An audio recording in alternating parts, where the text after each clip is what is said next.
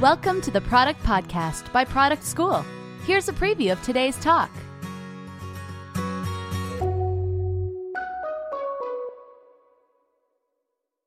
Their ego actually prevents them from learning from those people that they are speaking with.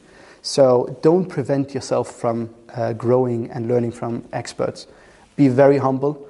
I had a discussion recently with one of the data scientists. Look, man, what is the definition of machine learning? I know it on paper, but what's the difference between fitting a line like I was showing you there? Because that's from like 70 years ago, and then machine learning today. And we had a big discussion, and he was even confused. Because there's a lot of hype around these things, and you should know that the idea that you have is probably something someone else also had. So don't rob yourself of that opportunity.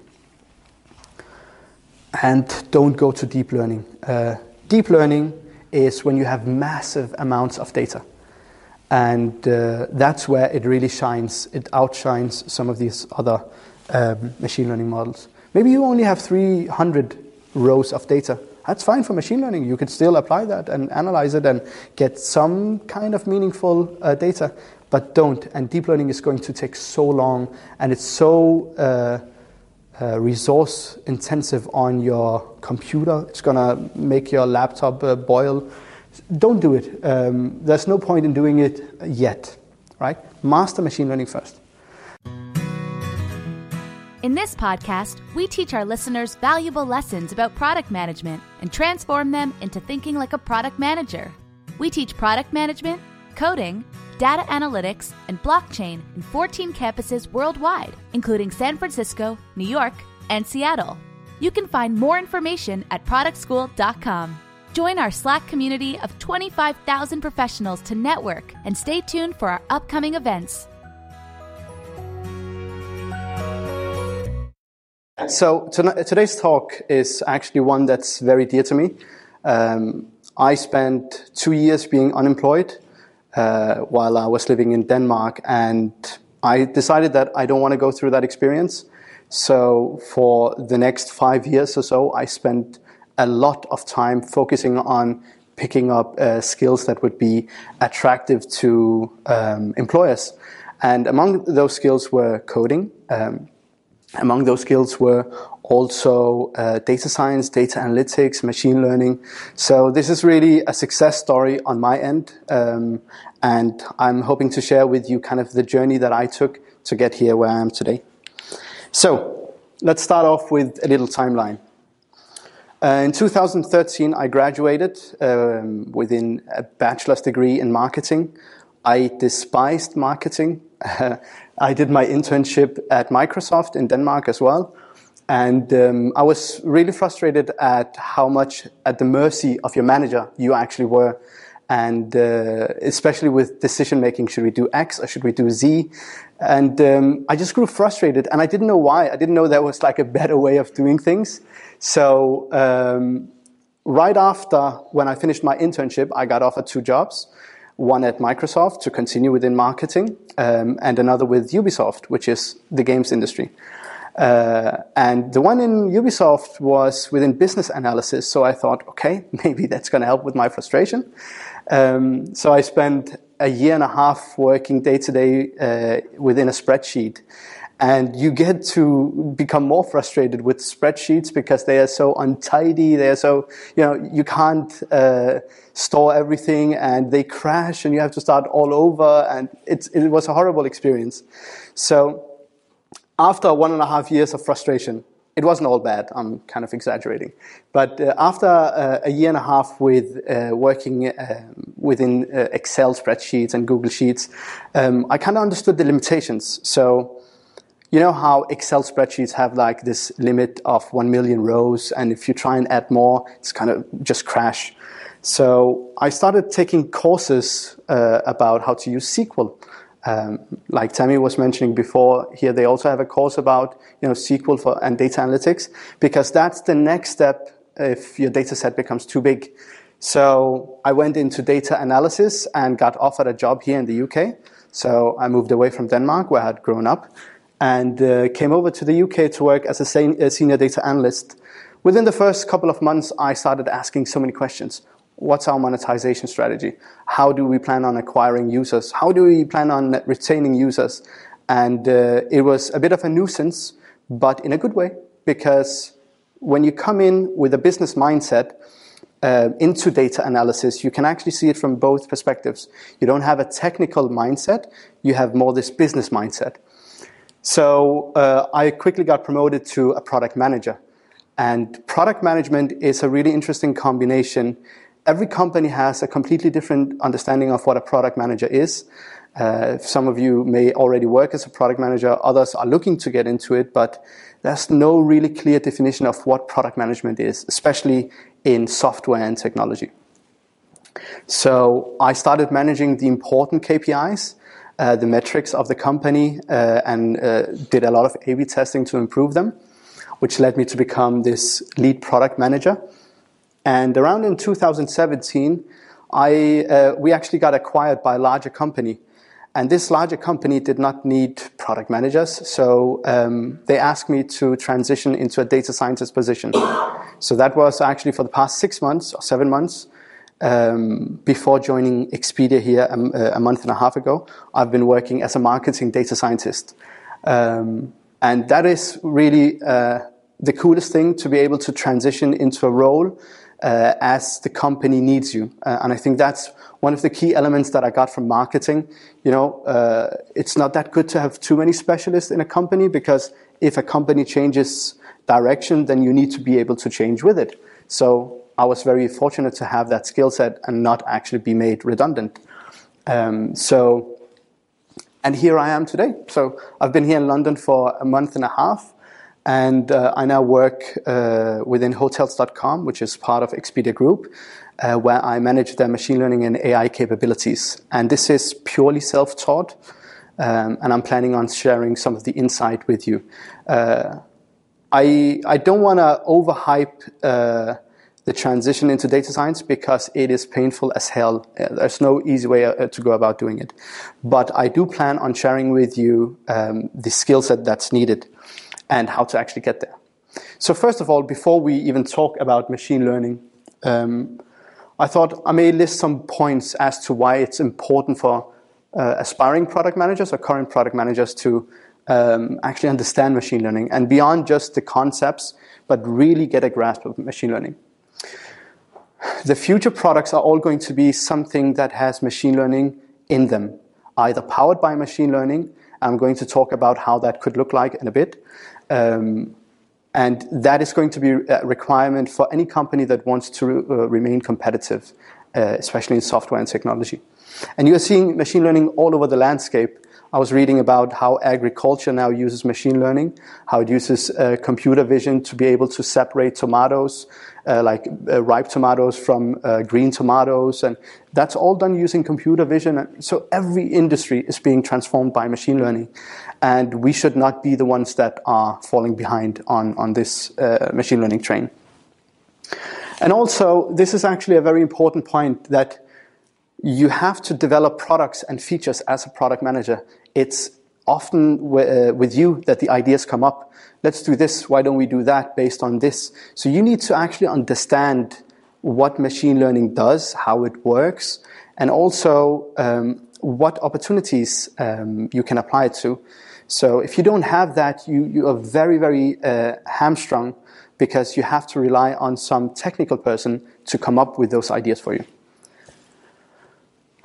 And also it will allow you to identify some low-hanging machine learning fruits. It's a weird concept. But these opportunities where you can, if you just apply machine learning here, you can get a big impact or return on investment. So it helps you actually spot and identify these opportunities. And more importantly, I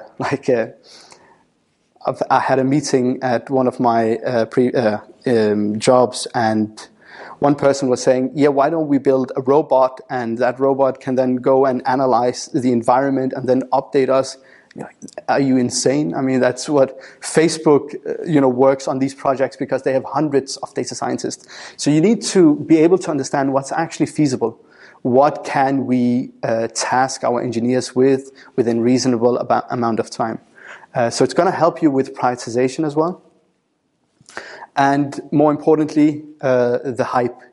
When I interviewed with Expedia, the director of data science, he told me, okay, so can you tell me about something, about machine learning that we should be doing? And so I engaged with him and answered a lot of these questions.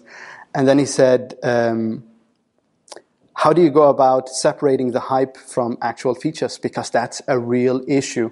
And it's a bigger issue for product managers, because if you don't have the in-depth knowledge, you're just going to be reading the news thinking that Skynet is coming to take over the world, and all of this oversaturated focus on certain aspects of machine learning.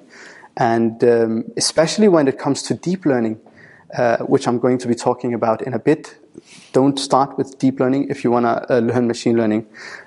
So you'll be able to navigate the hype and actually understand where to apply it to. And yeah, you want to stay alive, so you better use it in your product, because for a fact it's certain that your competitors does the same.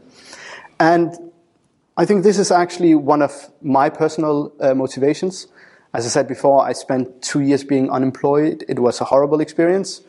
And I decided I never want to go back to that in my life. So you always want to be as marketable as possible to recruiters. And these are skills, if you master them beyond the hype, that open up so many doors for you.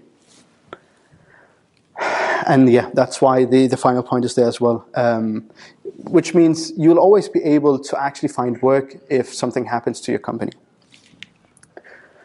So 3 types of machine learning. I'm going to be focusing most of my time on supervised machine learning.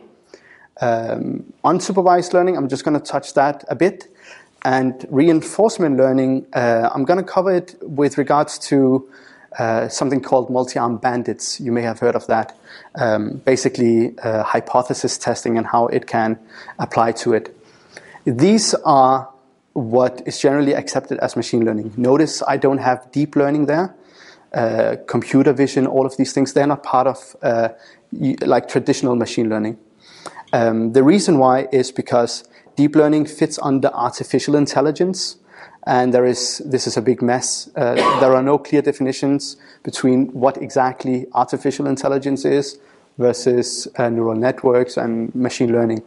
But this is generally accepted for machine learning. And I'll show you some of the powers of using them in your products, and I'll show you some of the competitions I've participated in myself and how you can, apply it to very interesting problems. So let's get started. Supervised machine learning sounds extremely fancy, but in all honesty, what it is just one big spreadsheet with this added column right here. So this is a competition I participated in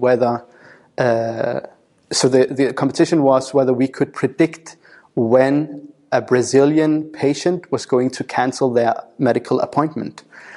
And what this shows is every person, this is one row, has a particular, this is their age, scholarship, hypertension, some disease here, diabetes, whether they have them or not, alcoholism, and what level of handicap, and whether they received an SMS reminding them, you have an appointment tomorrow, come attend.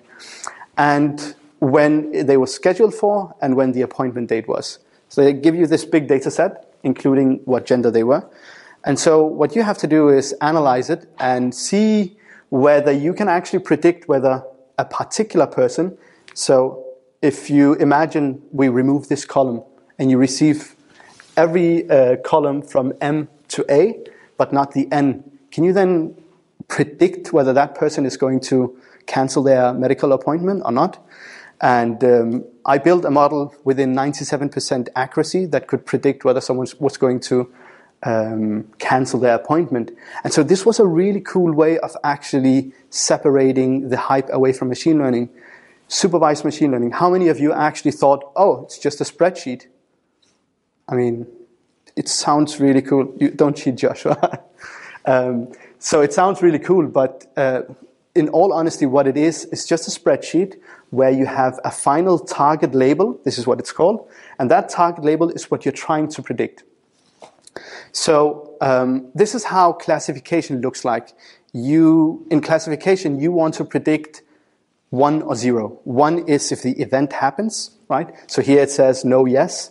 So then you spend a lot of time cleaning that so that no is 0 and yes is 1. And then you want to predict that 1. How many of those patients actually will end up having that 1? Does that make sense? That's classification. Is this going to happen or not going to happen? That's very different from, let's say, in financial work where you want to predict how much revenue we are going to we are going to generate, right? Because that's a big number that you're trying to predict. Here you're trying to predict whether a certain outcome will take place. I want you to try and expand your mindset here around classification. This could also mean you guys, you went to Product School's website for this event. Okay, so they have your IP address. They know which country you're from. They know your internet connection speed. Imagine all of those things actually being part of these columns. How long you spent time on Product School's website, and whether or not you signed up to this event. This is how it actually looks like. So I could build a predictive model using supervised machine learning, which is classification in this particular incident, to predict whether you would have attended this session or not. So that's how to go about identifying opportunities for machine learning. Are you dealing with a feature, a solution you're trying to solve for, where you really need to know whether a certain event is going to happen in the future based on some data you have? Then it's classification. Regression is it's not playing ball. Okay, yeah. So regression is, like I said, revenue, or it's these continuous numbers. So on a scale from 1 to 1 million, that's what you're trying to predict an actual value. So this is another competition that I participated in, a Kaggle competition, if you've heard of those, where you have the day of the year over a 2-year period, and what season it was, whether it was a holiday or not, what weekday it was, whether it was a working day or not, what the weather situation was like, the temperature, humidity, wind speed, all of these different variables. And then the target value here you're trying to predict is how many people rent a bike to go to work. So can you predict what the actual number is for people split by day for the next 2 years? How many of them are going to be taking their bike to work? And you can. This is what it's so powerful. 92% accuracy for a user. So if you imagine you are sitting in this bike sharing company in Washington in the States, and a user comes to you. You've never seen that person before. You just ask that user certain questions. So you're going to check, well, actually, you don't have to use them. You can check what the temperature is. You can check the wind speed and whether it's a weekday or not. And only those 3 features have such a high weight on whether that person is going to be booking a ride or not. So that's how you end up predicting how many people will use this. Does that make sense? Cool. So I really wanted to show you hands-on, and I wanted to go even deeper, and I had hoped that I could tell you guys, hey, bring your laptops, we'll do a code-along session, but I think that's going to be too complex. So I wanted to show you how it looks like from the perspective of how a data scientist actually works. So do you remember the data set about predicting a medical appointment, whether that person is going to cancel that appointment or not? This was actually my final project for one of the degrees I was doing, pseudo online course degrees. And this is to show you how it looks like from a data scientist perspective when that person sits with a data set. Okay, so they receive a data set. So you see this is a CSV file, comma-separated file. It's like a big spreadsheet, basically. You load that into Python so that the data is available to you. Very similar. But you notice there are a lot of mistakes here. So the interesting part about machine learning is machines are really, really dumb. They don't know the difference between F and M. So you need to transform the entire data set. This is why data scientists are so annoyed and angry sometimes when you speak to them, because 80% of their work is just cleaning data. And what that means is, we'll say F for females, we're going to change that to say 1. And M for males, we're going to change that to say 0, right? And so every time you see 1, it means a female, because computers can only read 1 and 0, at least most of the machine learning algorithms. So you need to clean up the data set. This doesn't work either. This is a big mess. So scheduled day versus appointment day. But instead, what you can do is what I'll show you later, is you can take those two dates and subtract them from each other to identify how many dates were there from when the date from the appointment was scheduled to the appointment day. Because you have to think creatively about what could be good features. Now, features in machine learning just means variables. This is a variable, this is another variable, this is a third variable. So you have to think long and hard. And even, and I understand this may be a bit abstract, this doesn't work either. You can't use that to predict whether someone is going to cancel their appointment. So that needs to be transformed into numbers as well. So maybe Mata di Praia could be 5, and Jardim da Peña, however you pronounce it, could be 200. It has to be numbers. Machines don't understand anything else. And so after you do that transitioning, you also have to check if there's any data missing. In my case, there wasn't anything missing. So this is where I do the actual data wrangling. M, male, is 1. I want you to change that. And female is 0. And then store that. And then what I also want to do is, I noticed there were some typos. It said hypertension with an I up here, the columns. Yeah, you see hyper. So I'm just going to clean it up a bit. This is from my GitHub account. So I clean up the data set so it looks a bit more tidy. And what I then do is I'm going to be adding, instead of it saying yes, no, whether a patient showed up, if the value I want to predict, it always has to be 1. So no show, meaning 1, means that a person did not show up. Every time the value that you want to predict has to be 1. And 0 is the class that we are not that interested in. And then I look at the distribution. So how many zeros? So how many people attended or showed up for their medical appointment? Okay, that's 88,000. And how many people canceled? It was 22,000. So yeah, that's 20% of my records that did not show up, or 22% or 20% of patients that didn't show up. And so you also, this is the most important aspect, and this is where a lot of junior data scientists get it wrong, is they don't explore the data set. So here I'm looking at the age range.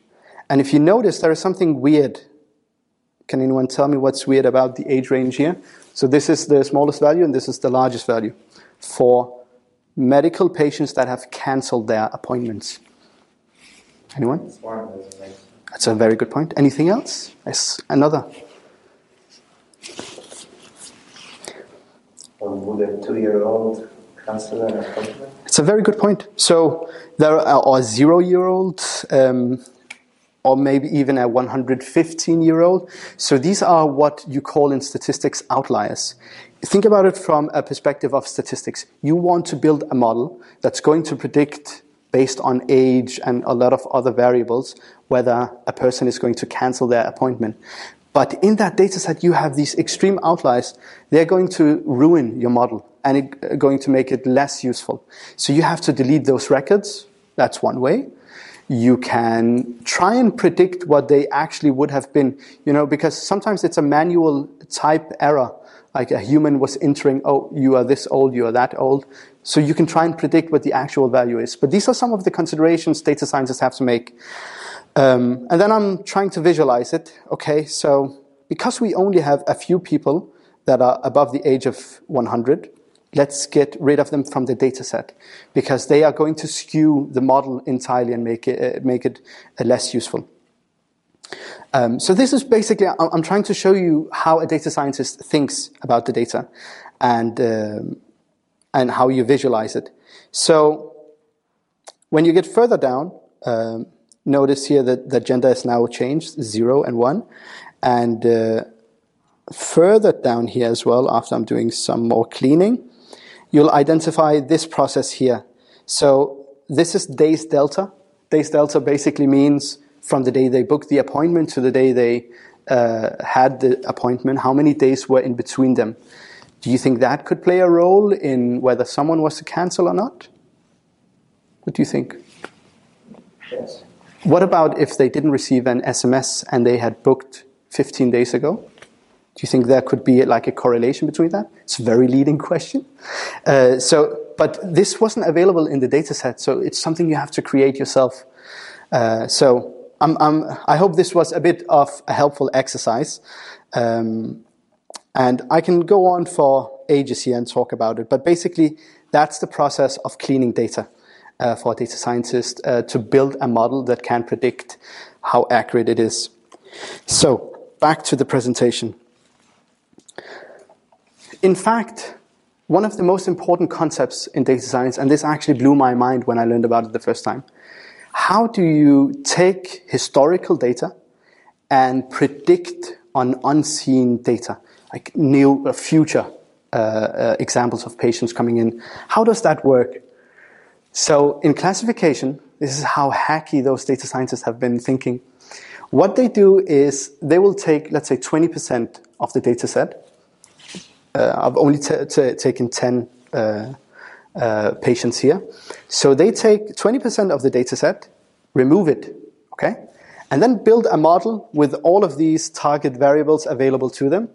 And because we know for the final 20%, what the actual value is, we are not going to tell our machine learning model what the values are. So we are going to treat them as new people coming, new people having booked, and we want to evaluate whether they are going to cancel their appointment or not. So we hide it from the machine, but we know what the truth is. And after you build your model, you then test and see how accurate it got those predictions. That's how machine learning actually works. You always take a bit of the data you have, you separate it, that's called the test data set. You have the train, this is the 80%, for example. And you take a holdout data set, the test data set, and you know what the actual answers to them to the test data are, but you are going to obfuscate that to the AI, and you're going to tell them, well, I don't know whether these people are going to show up or not.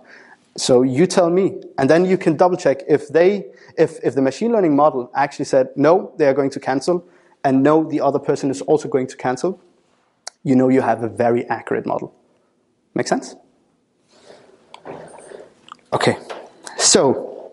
Just a quick question. I guess they would spend a lot of time thinking which 20%, right, to make it a very good kind of sample. Right? Very, very good question. And this is so within machine learning, you have this concept of. I'm not going to cover it. Actually, I don't have any slides to cover it in my talk today. But the concept here is, do you just take the bottom 20%? Do you take the first? Or do you randomize it? So you can randomize it. You can shuffle it. So this is what some of these machine learning models do. What they do is they say, all right, I actually don't know whether those patients you have given me is in some order, because if they are in some order, that's very dangerous. You could have removed something from a data set, that's already ordered, and so your model is going to be very biased. So what they do is they shuffle. Okay, row 11 is going to be 2, 2 is going to be 3. They shuffle it all around, and then they take randomized samples here and there. That's one of the ways of doing it. Another way, which is, bear with me if it's a bit abstract. One of the ways that machine learning, for example, in Python, does any of you know how to code just a bit in Python? Anyone? Okay, cool. Okay, so in Python, what you can do is you take the 20% away and you build the model, right? And then you evaluate it on those 20%, and then you put the data back. And then you take a different 20%, evaluate on those, and put them back so that you never actually lose any data. You're just trying to evaluate the model from many different perspectives. Does that make sense? If this is something of interest to you, it's after the talk, just let me know and I can show you proper examples of how it works. But it's a very powerful way of solving that problem. It's like A/B testing. You don't just say, oh, every male that sees this website, you see this variant. Every female sees that variant. That's never going to happen. So you randomize it so that your results are going to be more solid. This is not really a fact, but something well known. The reason why I'm not going to cover deep learning is because it's only applicable to very limited problems. Okay, I attended a talk in Copenhagen where the data scientists were saying we deployed deep learning on this and on that, and you're like, what the hell are you doing? You're basically just a big buzzword, because deep learning is getting beaten in performance by many of these algorithms like decision trees, XGBoost, random forest. It's getting beaten on performance and on accuracy for supervised data, right? So I thought this is actually a very interesting way of visualizing how machines think. This is from Luis Serrano from Udacity. He was a machine learning engineer with Google. So the concept is you have this big spreadsheet here. How do you make sense of it? Like, okay, should I actually go out and play tennis if it is sunny and the weather is, if the wind is strong? It's quite difficult to make sense of it. And so this is how a decision tree works. That's one of the algorithms in machine learning. So you start off with the thing that actually splits the data set most in half. And that's the outlook. Is it sunny? Is it overcast? Or is it rain? If it's sunny and there is humidity, and the humidity is high, then you don't play tennis. If the humidity is low, yes, you can play tennis. If there's overcast, sure, go out and play tennis. If it's rainy and windy, and the wind is strong, then don't. If it's weak wind, then you can. It's saying exactly the same thing as the spreadsheet, but in a way that's that's easier to interpret. And that's actually one of the most powerful machine learning algorithms. Yeah. Question just on when you have, I guess, a large number of variables that you could pick, how do you choose which ones to use? Do you have to kind of use statistical significance to see, actually we'll use these 5 or 6 based out of the 20? Or? So with this particular one, you just look at which of these variables will be able to separate the data so that half of it is in one camp and the other is another camp. A good example is this room here. If I were to split you up in a way I think it made the most sense, that would be male and female, because the ratio is maybe 50%. So in a way where the first split you do has to be able to split whatever population you're looking at in 2 equal sizes, right? And that's how it goes about it. It's not much to do with statistics or anything with significance. It's just how can I increase the information gain? So this is in computer science called entropy, but it's a bit beyond this kind of primer to machine learning. Okay, so I wanted to show you how it works. So for linear regression, if you remember the bike sharing ride, that was linear regression. You wanted to predict a number that was moving, right? So in this example, okay, I work within the travel agency or industry. So we have here on the y-axis, that's always the variable you're trying to predict. So I want to predict what the gross bookings in US dollars is for a hotel room, okay? And the feature that I'm going to use to predict it is based on the average user reviews on Google Maps. So the way that it works is I plot these in. So this means that particular hotel got, let's say, 0.8 in average reviews out of 5. So, and it only generated this low amount of revenue. Okay, so every point is a unique example, and I'm going to plot out the entire graph here. So the way that machine learning works, and I'm sorry to tell you, there's not a lot of magic, but so the way that it works is you plot them all out, and then you have this line that's going to be fitted in between somewhere. You have to figure out where that line should be. Can anyone guess why you're gonna put a line there? What's that line for? Think about the 80-20% split. What happens when we get new data, right? So, we have another hotel room here and a third hotel room there. How much revenue is that hotel room going to predict? That's what the line is going to help us with. So if we put a random line, like I have done here, it's not in the middle. You can see in the middle would probably be here. But the way to evaluate how good that line is you plot all the points out, you put down the line, you put down the line, and then what you do is you measure the distances from each of those points to the line. So I don't know, I think I made a mistake with, So what you do is you measure the distance. It looks a bit messy, but so for every point, you measure the distance down to the line, and then you add up all of those lines.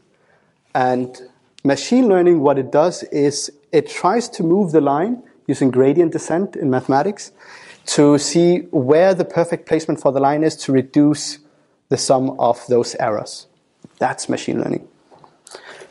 And the way that it can do that is if you improve the placement of the line. So this is a better line, right? Think of it as balloons. It actually does look like balloons. You want to put the line in a place where when you add up all of those error lines, it's at the shortest distance as possible, okay? And this is the difference. So this is the prediction, and this is the true value of it. So an error is, of course, the difference between what our model predicted and what was really the truth, okay? So in this incident, our model predicted that if you have 2.8 reviews for your hotel room, it's gonna cost, let's say here, $10,000 US. But in actuality, it generated more in revenue than $10,000. So that's how you measure the error, and then it moves the line in a different way to try and minimize that error. Okay? That's actually how machine learning works. And this idea, this concept, linear regression, is, I think, at least 50 years old, maybe 80 years old, from the 1950s. So it's nothing new. But what has changed is the large amount of data that we have to be able to actually train our models on them. This is the concept of overfitting. So why did I draw a straight line instead of drawing a line across each of the values? Because this is 100% accurate, right?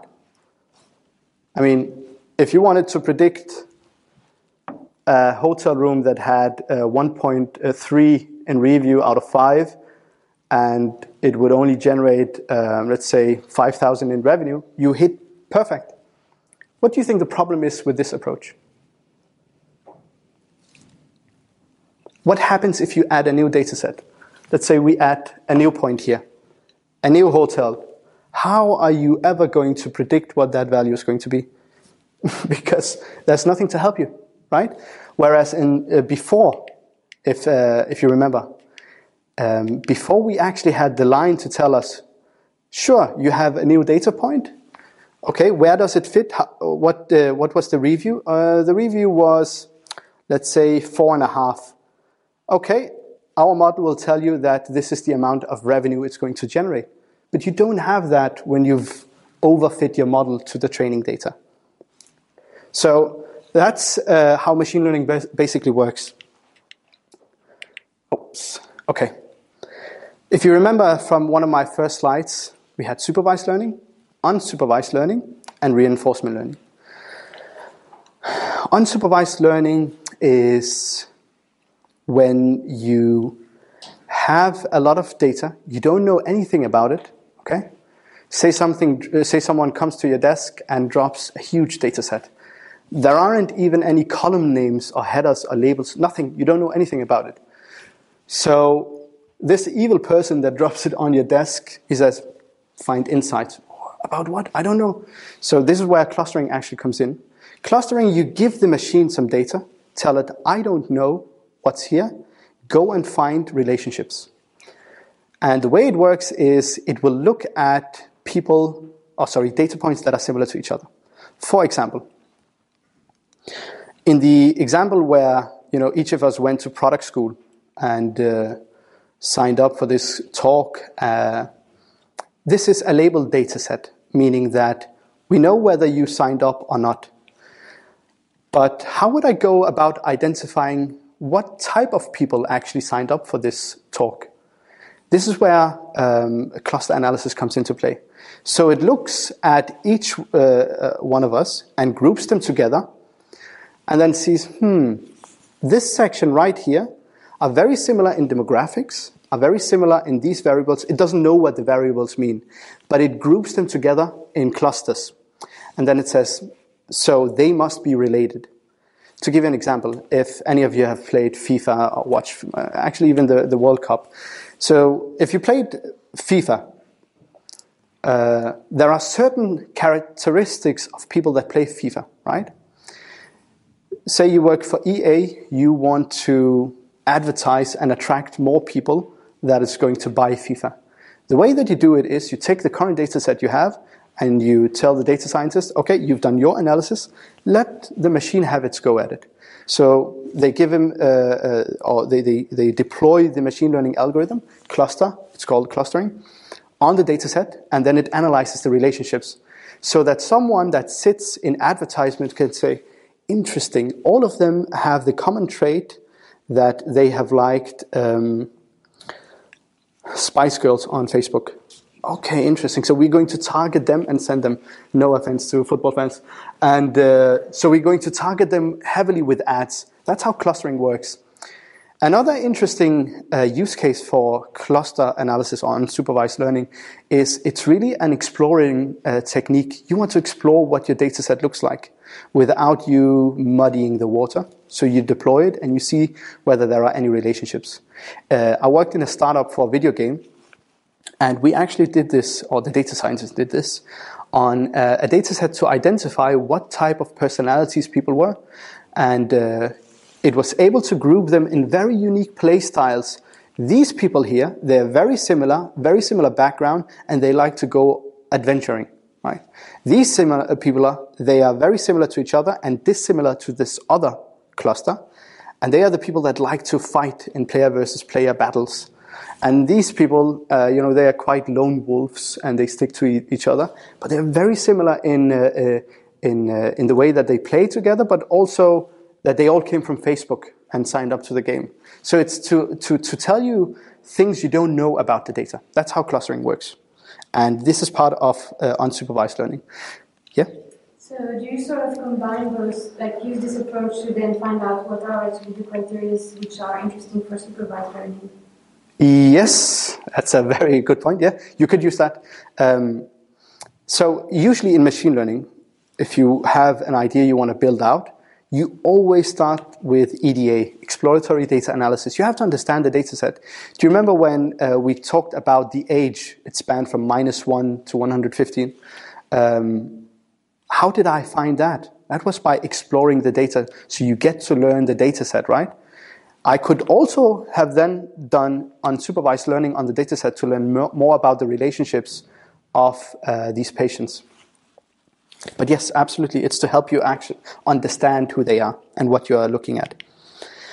Reinforcement learning is probably one of the most hyped fields right now. I'm going to show you a use case where a lot of companies actually use it to drive business decision making in marketing and product. So the way that it works is, imagine a robot, okay? This robot lives within an environment. So it could be here. We let loose a little Dyson robot to clean this room here. So it exists only in a confined environment. So the robot, also called the agent, takes an action. It moves forward, right? Analyzes the environment. And then something happens. It hits into a chair, like it crashes into a chair. Then it will receive a negative reward. And this is your way of telling the machine learning agent, don't do that, right? Imagine you have a dog. Shh, no, don't do that. I have cats at home. So it's all about, telling them what not to do and what to do, even though they don't listen to it. But this is a very similar approach, or maybe even kids, if you have kids at home. You have to teach your kids, okay, you can walk freely in the room, but if your hand touches the stove, right, and it's on, you will get your hands burned, so I'm going to shout at you to tell you that is dangerous. So that the next time around, when the kid comes close to the stove and mommy's cooking or daddy's cooking, the kid knows already, okay, this is negative because I got a negative signal from my parent. This is what's used to power self-driving cars. Actually, one of the projects I was working on was for MIT, where you had to build this car and it had to move in a traffic setting in a way where you maximize the speed, but also not at a cost of security and safety, right? So it's the same technology that's used here. Any questions for reinforcement learning? Good. Okay. I'm going to be taking you through how to use machine learning now to power personalization. Just to define what I mean, personalization is the art of delivering a unique experience to Joshua, and a unique experience to myself, and a unique experience to any one of you when you go to Product School's website. So each one of us will see a layout that's personally catered to us based on what we interact with. I don't care about events. I don't care about those expensive courses. I just, I want to see what's new on Slack. So the way to deliver personalized personalized results and personalization through machine learning is it will learn this about you and deliver those experiences to you. But before I do that, before I explain to you how that works, I'm going to tell you about the limitations currently. So many companies are talking about A/B testing, and most companies have probably done a test or two themselves. But there are certain limitations when it comes to A/B testing. Anyone work in a company that has run like online A/B tests? You're all familiar with them? Cool. I got a bit unpopular when I had this discussion with some of our statisticians at work, but it's good to have these discussions. So the way it usually works when you go about hypothesis test, you identify a problem, you come up with a hypothesis for how to solve that problem, and in this particular example, we come up with a hypothesis for how to use machine learning to improve that problem, okay? So it could be, all right, a lot of users are coming to the website, and they see the sign-up form, but they leave. All right, what should we do? Okay, maybe there are too many fields. Let's slim it down. That could be one of the ways to do it. Or maybe a lot of users that come from Spain, they react very negatively to long booking forms. So they need to have it short, but people from the US are actually more closely correlated with sign-ups if the form is longer. So you have certain hypotheses and you test for them. You identify then through the A/B test whether your new solution is better, and if it's better, then you deploy that to all, okay? However, that's a big issue because when you do A/B testing, this is how it looks like. 100% of traffic come to the website, you split out the traffic equally, and you want to test these 4 different variants for what they're called call to action buttons. Buy now, should it be the text buy now, or should the form be like this and the text add to cart? Should it be pay now, or should it be this Daily Mail type of clickbait, right? And then you then measure what the conversion rate is.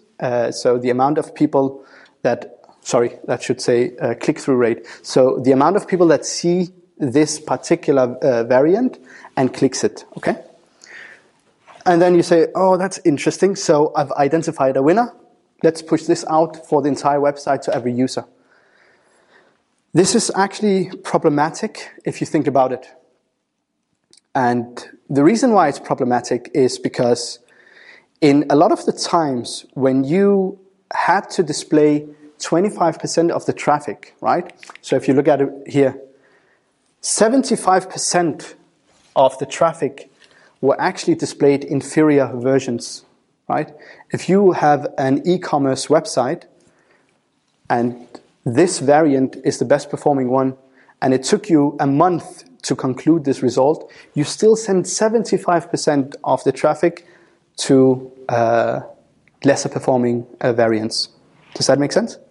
This is actually one of the biggest limitations. I'm not going to use the word weakness, but the biggest limitation with A/B testing, it's that it doesn't even care. One of them could even be bleeding money, but you need to keep running until the experiment finishes.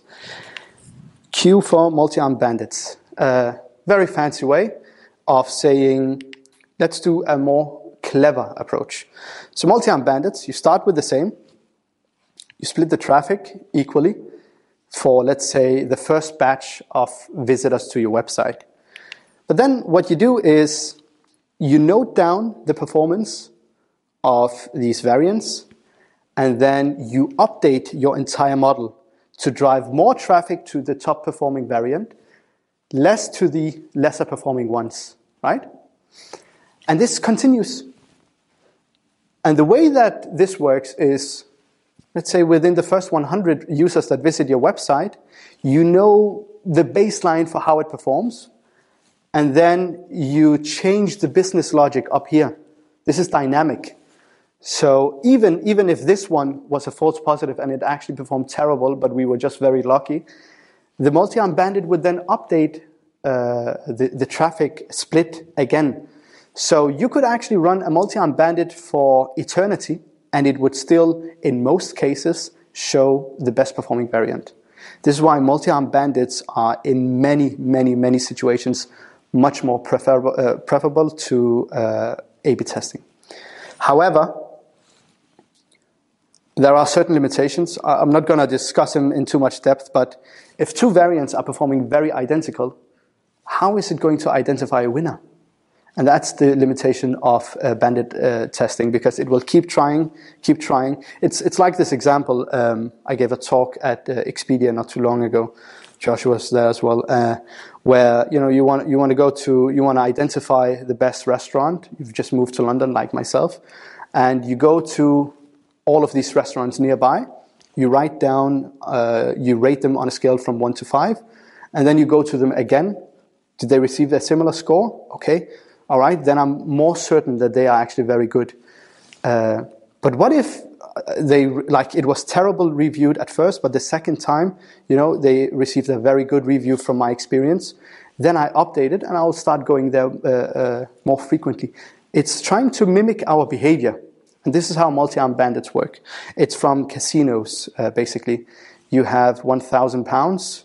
You have a suspicion that one of these multi-armed bandits has a higher payout. How do you go about identifying which one has a higher payout? You equally split the money to each one of them, note down which one drove the most revenue or returned the most revenue, and then you invest more towards that arm, but still every once and again you invest in some of the lesser performing ones to make sure that they actually were terrible. But both of these actually have very strong limitations, because what they are assuming is that there is such a thing as one winner. And that's actually not correct.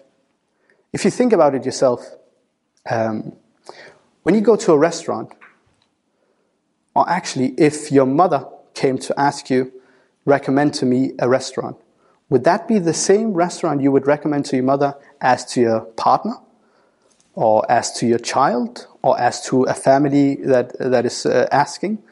You see, there are different situations. So there's not always one particular, or it's not one size fits all winner, right? This is what the contextual bandits look at solving.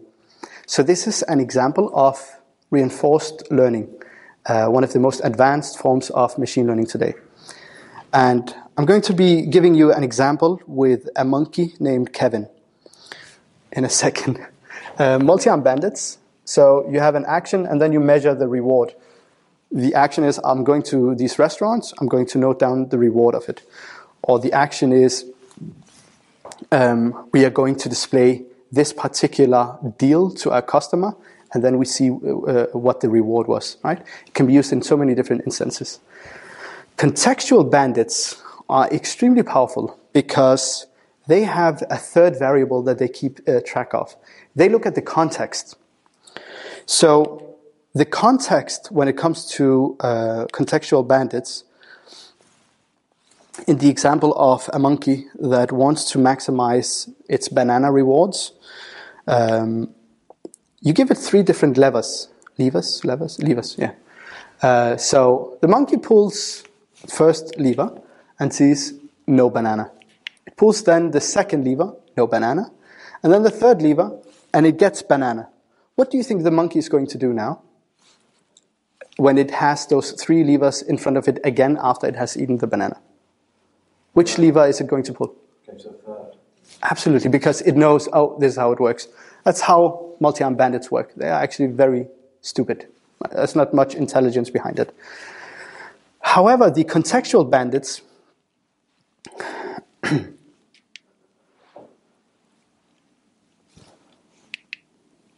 oh, yeah.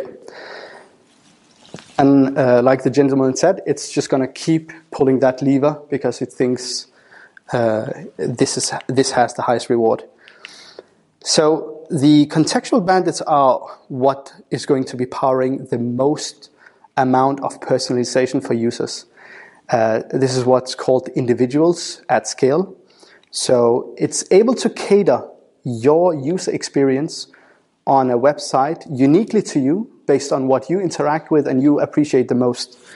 And uniquely so for the gentleman here. It's completely different for everyone based on what they prefer. And usually when you explain how that works, most people, really want to learn how machine learning works and apply it themselves. But just before I go there, the way that they work is they actually observe. So it's like multi-arm bandits, but they observe any context. So, for example, when I use Amazon, when I'm on the train, the underground train, I will be looking at tech gadgets. And during my lunch break, I'll probably look at household items like cat food or something like that, cat toys. And then when I get back home again, I may look at tech gadgets again. The way that it works, if you think about the supervised learning example, the big spreadsheet, is the machine learning agent says, very interesting, Ammar, when he is connected to the underground Wi-Fi net, his behavior changes completely and he looks at these things. So that next time Ammar is connected to the underground Wi-Fi internet, we are going to show him these results, okay? And we also noticed that around 6:30 p.m., when he's connected to a Wi-Fi network called Home, his behavior changes completely in terms of what he then looks at. From an app to a browser, and it also looks at the times. And it says, all right, I'm going to customize the recommendations to him based on these variables. You see, this is how personalization is actually being driven under our nose. We don't even know it's happening. We just think, oh, Amazon is getting very clever at customers has also bought this. Oh, that's very interesting. That's actually how it's powered. And more and more companies are using this. And I deliberately don't want to make this a Hotels.com propaganda session. So I'm just neutrally explaining to you how these things work so you're more aware of them in the future when you want to build your products. Do those contexts need to be known beforehand? No. It's intelligent enough to... Exactly. You don't tell it anything. It just notices that if we go all the... If we go all the way back, it just notices that the correlation changes for when you actually convert. That's quite far. It just notices that, you know what? It's very interesting. When you change some of these variables, this particular user actually converts at this particular time. If you think about it from advertisement perspective, it's going to be extremely powerful. If you're able to identify that within this time slot, if I deliver an ad to this user at this exact time, then they are 70% more likely to buy my products. That's very scary. But it observes the patterns. You don't give it patterns. It just observes it themselves. Again, it's not magic. It's all statistics. It's all about correlation. When does the correlation for you buying change? And this is what it analyzes in real time, or observes in real time. Can you think several steps ahead? Like, if I show them a cat at 12 o'clock and then, something else at 3, then I know they would buy at 6. With this. Yes, that's exactly how it would do. Because it looks at your previous behavior, and maybe it doesn't even care about your previous behavior. Maybe let's say, what's your name? Yurin. Maybe it says, okay, Yurin is very similar to Ammar. When she goes online on Amazon at this particular time, she's bought similar items that he has, but this particular item she has not bought. So I'm going to recommend it to her when she's on the train and she's browsing Amazon. I'm going to deliver that to her. That's unsupervised learning. Remember that? Because this is a recommendation engine. You say, you have listened to these songs on Spotify. So has this other user. But there's one song that you haven't listened to and rated, but the other user has. So I'm going to recommend it to you because you're most likely going to... But I mean, are there such systems which try to change your context actually? For example, I'm going to frustrate you into try and buy something, so then maybe she will buy it better or more expensive later or something like that. Yeah. It happens quite a lot actually. So in the games industry, they are a bit more advanced on that front. When it comes to monetization, if any of you have played mobile games, you come to a certain point where you're like, now it wants me to pay to progress. But they've already hooked you and you're like, I really don't want to wait 6 hours to get this power up or this booster. So I'm just going to pay to remove my frustration. This is because there are teams of psychologists that analyze your behavior, right? I wrote a blog post about this and it didn't get published in some newspaper because it was... I wanted parents to actually know what their kids are being exposed to by experimental psychologists, which is why, partly also why I left the games industry. So yes, absolutely, and it's a big playground for many of these companies, sadly. Facebook, not too long ago, I think it was a year ago, they decided to run a big experiment whether users would become more depressed if they showed them, I think it was like emojis or something like that, and they did the experiment without telling anyone. I mean, that's a bit uncomfortable, right? So you have the power to make people depressed and more happy, and you decided to do an experiment on how you can see whether you can impact depression. So it's a very messy playground, and I think also it's part of this intellectual self-defense of learning machine learning. When I see I'm on Amazon, and then I go back to Facebook, and then Facebook starts recommending to me the products I've just looked at. Many of you have probably seen that yourself. It's because they are connected, and it knows my browsing patterns there, and therefore recommends it back to me. Actually, I've done some web scraping where you can... So web scraping is going to a website and mimicking Google search. Google search jumps to all websites and downloads all the information, and then updates its algorithms. So you can mimic that same process and download information from competitors. But some of the interesting aspects was when a user visits a website and they have another tab open with Facebook and the third tab open with Twitter, we can actually see that. We can see whether you are also logged into Facebook, even though you haven't given us any permission. That's because of something called favicon. there's a little icon when you visit the website that we have on you. And this is part of why machine learning is so important, and learning about it, because you'll be able to protect yourself against maybe more evil-minded people that want to harness you for psychology reasons. Think about the Cambridge Analytica scandal as well. That was a survey, an app that surveyed users about their preferences and then used it to target them for advertisement. It's not everyone in the world that has been brought up correctly. Sorry, I know it's been a bit of a long day, but we're getting towards the end now. And the end is really where I want you to be more realistic about this. In fact, this was actually told to me by a senior data scientist that wanted to motivate me to learn machine learning. And she was grinning like very evilly in the background, but it's not just 5 lines, trust me, it's a big science behind it. But before you actually decide to learn machine learning, this is a chart that really, really helped me very, very much.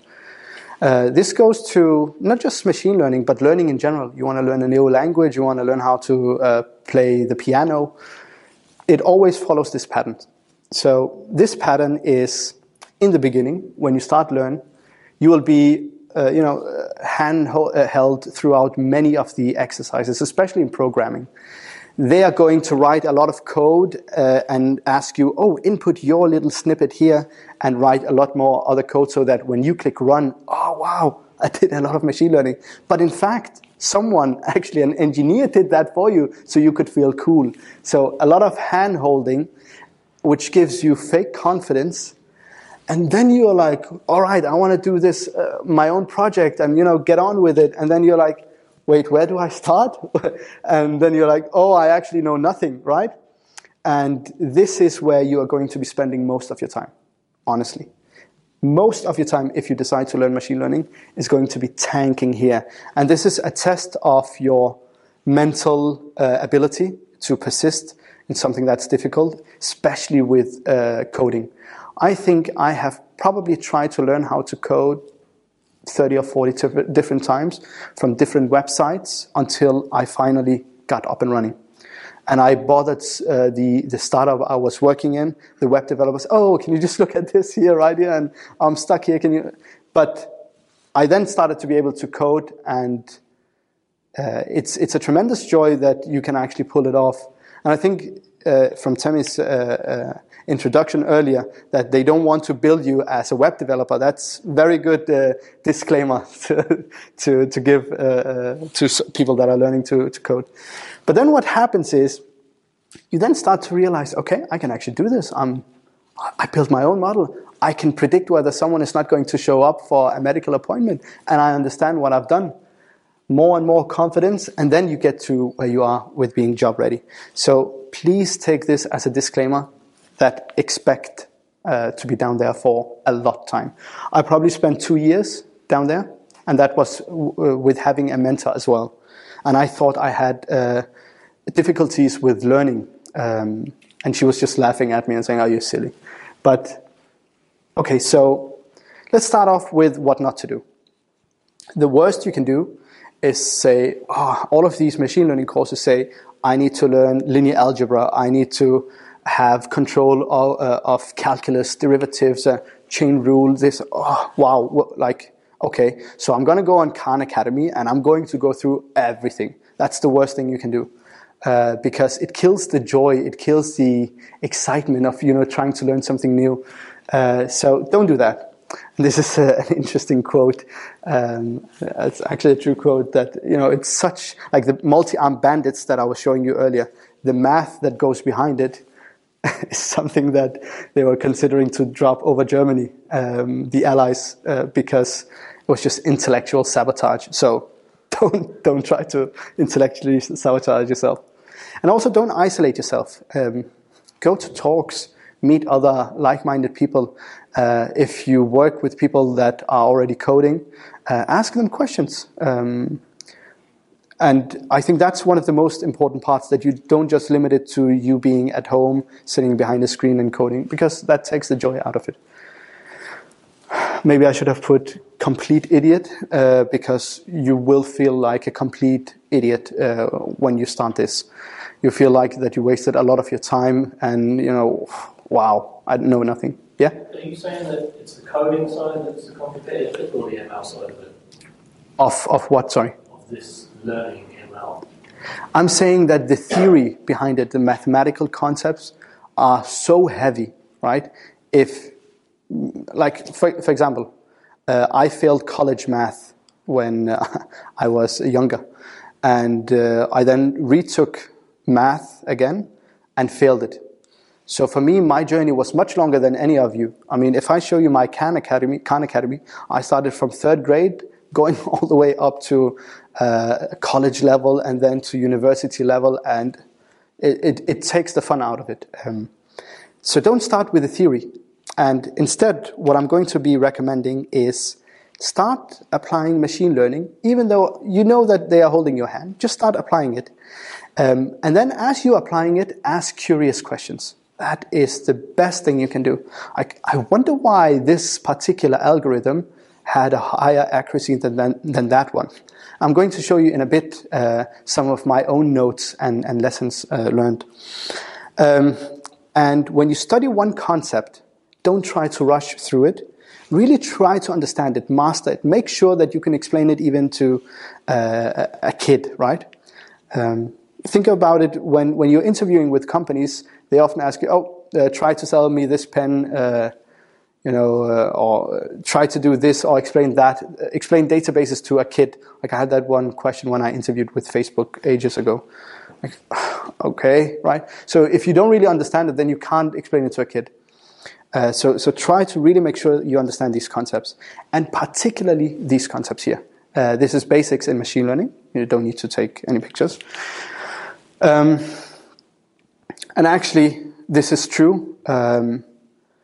Pretty depressing, but 50 online courses, 40-something certificates, 150 Kindle books that I've read through, even more hours of YouTube. And I've really gone through everything that you can mistake. So this is kind of the lessons that I draw from it. All right, that's not the one. Sorry. This is basically the best path you can take to learn machine learning. Intro to Machine Learning by Udacity. It's taught by Google X founder, Sebastian Thrun. He was leading Google X division and decided to just quit his role and set up this company to teach people all of these computer science and machine learning. It's very cool because he's one of the founders of self-driving cars, and he explains it to you in his own words and very simplified, and you can tell this guy knows what he's talking about because he's able to explain it so that even kids understand. But as you go through the course, don't think that you've actually mastered those concepts, because they are much deeper. The good news is that this book here, Python Machine Learning, has almost an identical structure to the course. So every lesson that you go through, and particularly lesson 10 to 15, has an equivalent chapter in the book, and it's explained much more in detail with code and the reasoning why it works like this, and kind of some of the mathematical notation. Don't pass out because you see some mathematical notation, but it's very, very light on theory and more practical. And then this is actually one of the best books I have ever read in terms of statistics. I have a bachelor's degree in marketing, and I deliberately steered away from statistics because it was just so dry. What he does here is he explains how politicians, they manipulate statistics so that when they want to talk about economical growth, they always use the mean, because the mean is very prone to outliers. For instance, let's say my salary is 20,000, your salary is 20,000, and then Bill Gates comes into the room, and the average salary for us goes up to, let's say, 200 million. But that doesn't mean anything. That doesn't mean there is more wealth created in society. And instead, what he shows is, he says, this is why they don't use the median. The median looks at, okay, so you have 3 values. It's always the middle value, which would be 20,000 and more representative of that sample. It's very, very cool, and you get to understand how statistics can apply to the real world. So I recommend you reading it or buying it as an audiobook. It's available. Once you've done that and you're pumped, you're really excited, keep this in mind. So as you go through these different concepts in machine learning, look it up on Quora, see what some experts are saying. Go to YouTube, watch a YouTube video for someone to explain it from a different angle. This particularly multi-armed bandits took me so long to understand how they work. So try and hear it from different angles and from different speakers until it really settles in. And also, it's just an advice from myself. I've noticed this with a lot of people that get into machine learning, and they don't want to ask questions that put them in a negative light to show that, we don't know anything about machine learning. So they will pretend, you've used this algorithm. I see. So you've reduced this loss function right here. And they have no idea what they're talking about. But they want to sound knowledgeable. However, their ego actually prevents them from learning from those people that they are speaking with. So don't prevent yourself from growing and learning from experts. Be very humble. I had a discussion recently with one of the data scientists. Look, man, what is the definition of machine learning? I know it on paper, but what's the difference between fitting a line like I was showing you there? Because that's from like 70 years ago, and then machine learning today. And we had a big discussion, and he was even confused, because there's a lot of hype around these things, and you should know that the idea that you have is probably something someone else also had. So don't rob yourself of that opportunity. And don't go to deep learning. Deep learning is when you have massive amounts of data. And that's where it really shines. It outshines some of these other machine learning models. Maybe you only have 300 rows of data. That's fine for machine learning. You can still apply that and analyze it and get some kind of meaningful data, but don't. And deep learning is going to take so long, and it's so resource intensive on your computer. It's going to make your laptop boil. Don't do it. There's no point in doing it yet, right? Master machine learning first. And then try and take notes of everything that you thought, that was a really nice explanation. Just to give you an example. This is my machine learning notebook. Everything is something I've taken in hand. Statistics, correlation. What was it? What's the difference between positive and negative? What's Bayes' theorem here? I'm just going to zoom in. Gradient descent, how did that work? What's bag of words? This is how it looks like when you split sentences by words. Okay. Cross-validation. What are different ways of assessing whether something is accurate or, otherwise? Like, for instance, say I build a model that is 99% accurate in predicting whether an email is spam. Would you say that's a good model?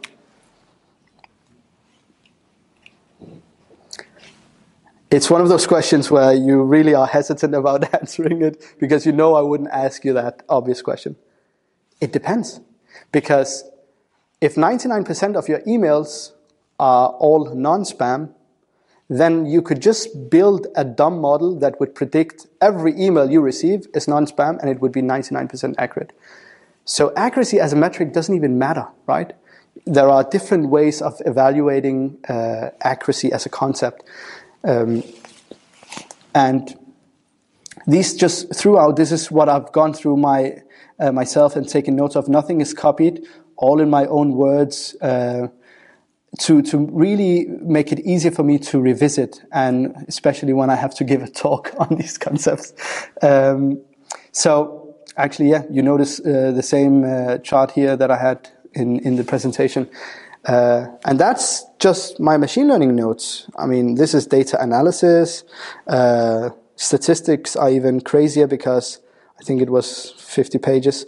So make sure you document everything. And it means that once you revisit it, it's going to be fresh in your mind again. It's the best way of going about learning. We are getting close now. Oh, that's not the one presentation, that's the other. Okay. And try and team up with other people that are like-minded. If you decided earlier from today's talk that you want to learn machine learning, maybe there are others nearby that want to do the same. Maybe there's a Slack channel for people in London that wants to learn. You never know. Be curious. Look around. There are many events, especially in London, for people like yourself. And find a mentor, right? I have had 6 mentors in the past. They were all my colleagues. And I used to buy them gifts when I mastered a concept that I was really struggling with. So I used to buy them a £50 Amazon voucher. Like, thank you. And they were like, what? Why are you buying us gifts?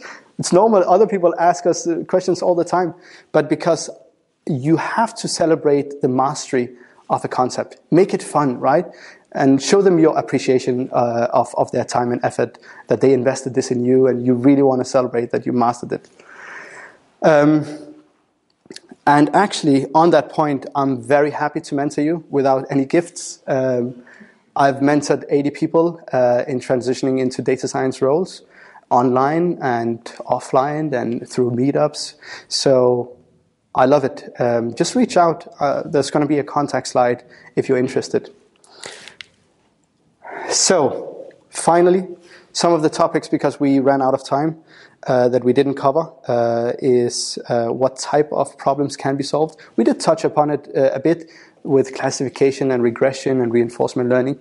But if you do have some of these questions, up to you to ask now.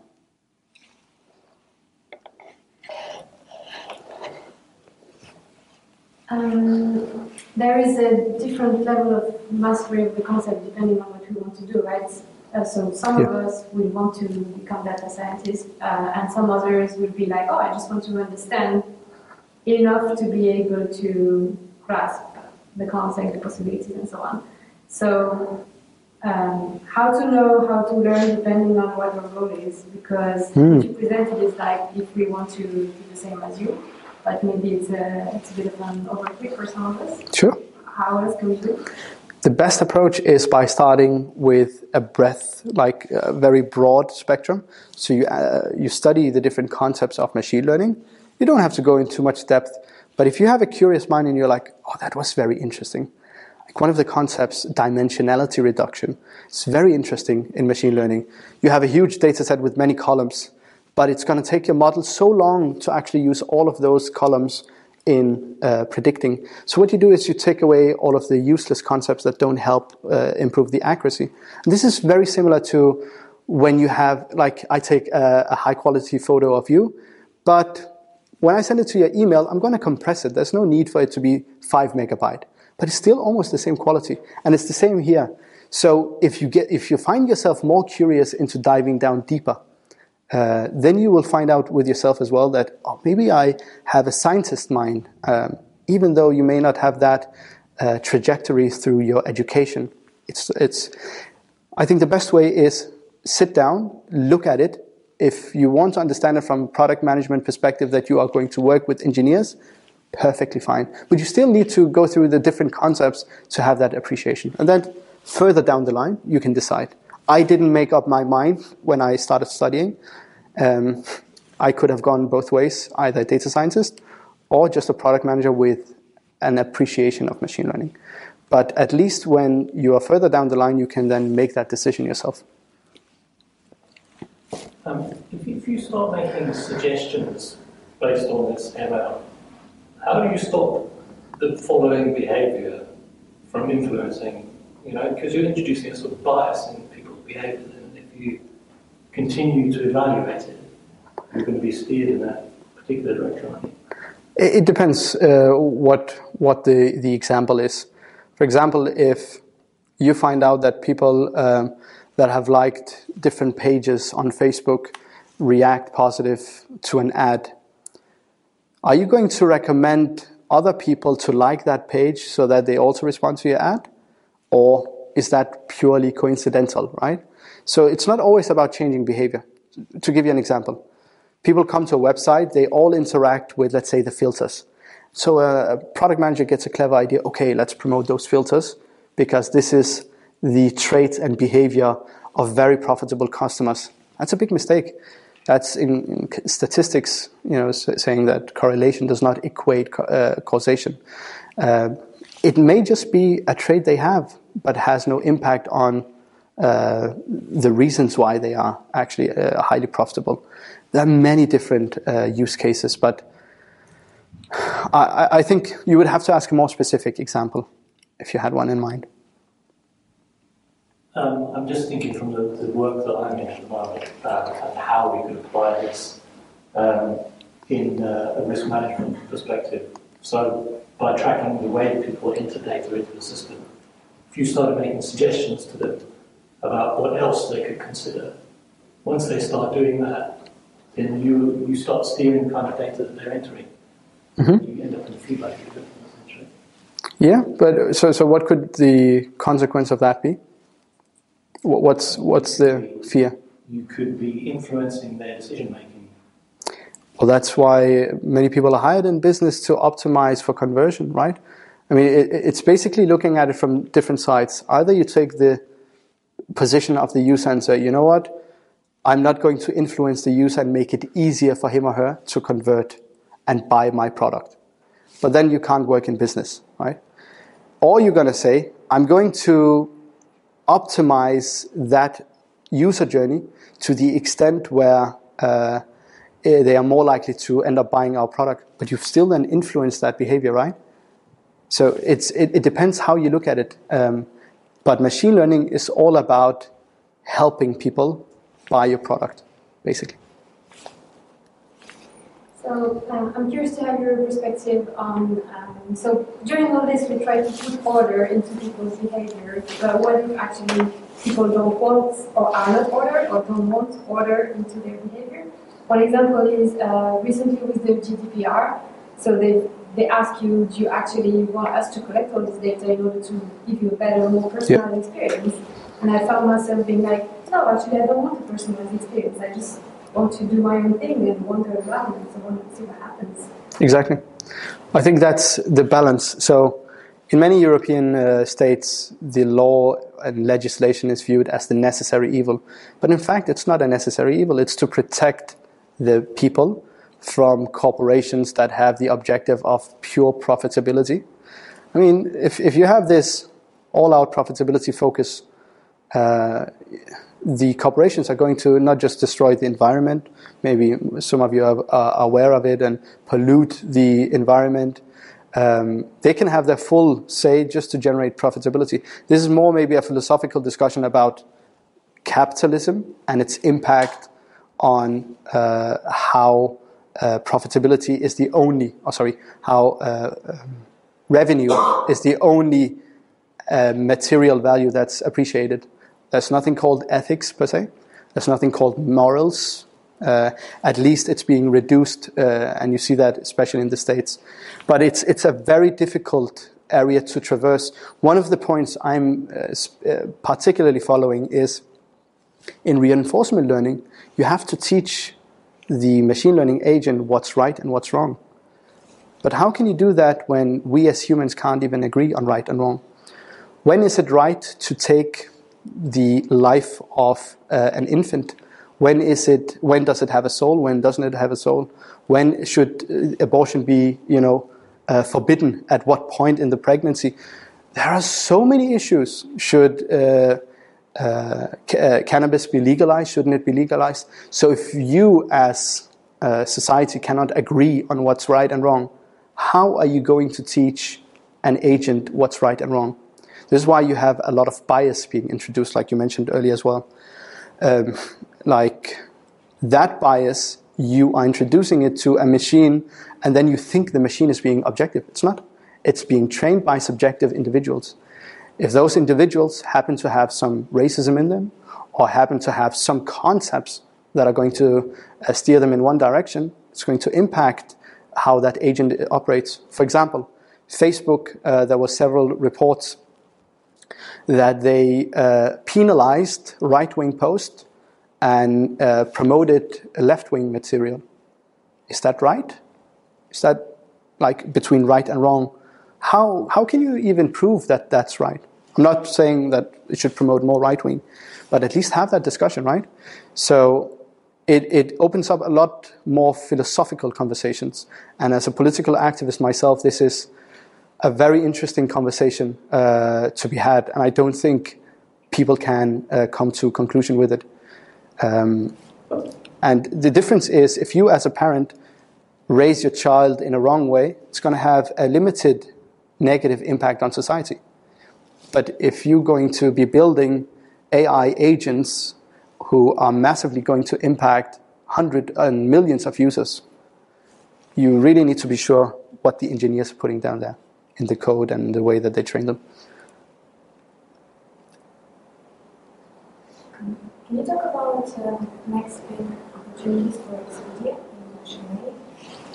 I can't, because I didn't send this past their communication. So that's why I wanted. Yeah. So this is very interesting. The travel agency is, I think, undergoing a lot of innovation currently with chatbots. They are now. You think you're interacting with a customer service agent, but in most cases, if you go to the top leading online agencies, you're actually engaging with a chatbot. So there's a lot of ways of optimizing that. And also, I think with search, so if you go and look for a property, you are with a child, you enter 2 adults, 1 child, you want the search results to be customized for that. What if you're looking at the reviews of a hotel? I don't really care. That could be teenagers or 65 plus. They are not relevant for me and my wife and my kids, for example, as a hotel review. So I want to see reviews that are custom tailored for people like me, right? So there is so much room for optimization when it comes to machine learning. I think that's actually one of the main reasons I wanted to transition away from games industry, because in the games industry, if you're really good at your job as a product manager or data scientist, you create addicted players, right? In the online travel agency, if you're really good at product management and machine learning, you get to send people out to experience the world and probably combat these isolationist policies like Brexit, like the wall, all of these things, right?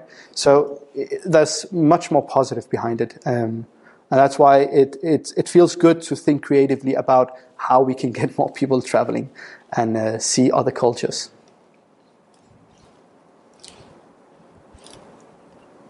Okay, so feel free to reach out.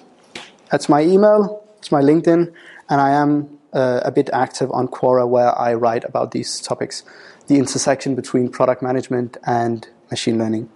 And again, if you need a mentor to help you, whether that's through coding or through data science, data analysis, don't hesitate with reaching out. Thank you so much for being here today, and I really appreciate it. Thanks for listening to the Product Podcast. If you liked this episode, don't forget to leave us a review on iTunes. If you want to know more about our courses and next cohorts, visit productschool.com. Stay tuned for the next episode to learn more about the secrets in product management.